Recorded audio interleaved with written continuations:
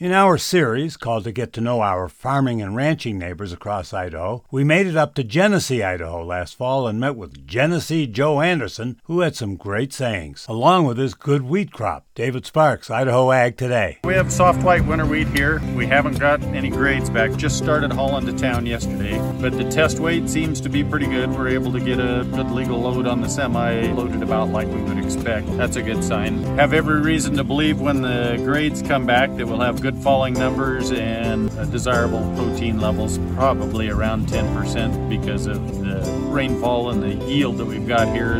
That's what I'm hoping for, but like I say, we'll know when the grades come back after we finish the field. So we had a fairly similar year in 2020 as far as ample and desirable spring rain. My dad had a saying, he used to like to say the last normal year in farming was the one before he started. Every year is different. So this is my 40th harvest since I came back to farm full-time. I graduated from the U of I in the fall of 1980 and worked for a chemical company for a couple of years, but in 1983 came back to the farm, and so this is my 40th harvest. Heard a saying one time, not sure if I have 40 years experience or if I got 1 year experience 40 times. Overall, a lot of the growing season I wouldn't have wished for much more. We had a desirable temperature range where we didn't get frost, critical stages. That was very encouraging. Thanks for sharing your time with us, Joe. David Sparks, Ag Information Network.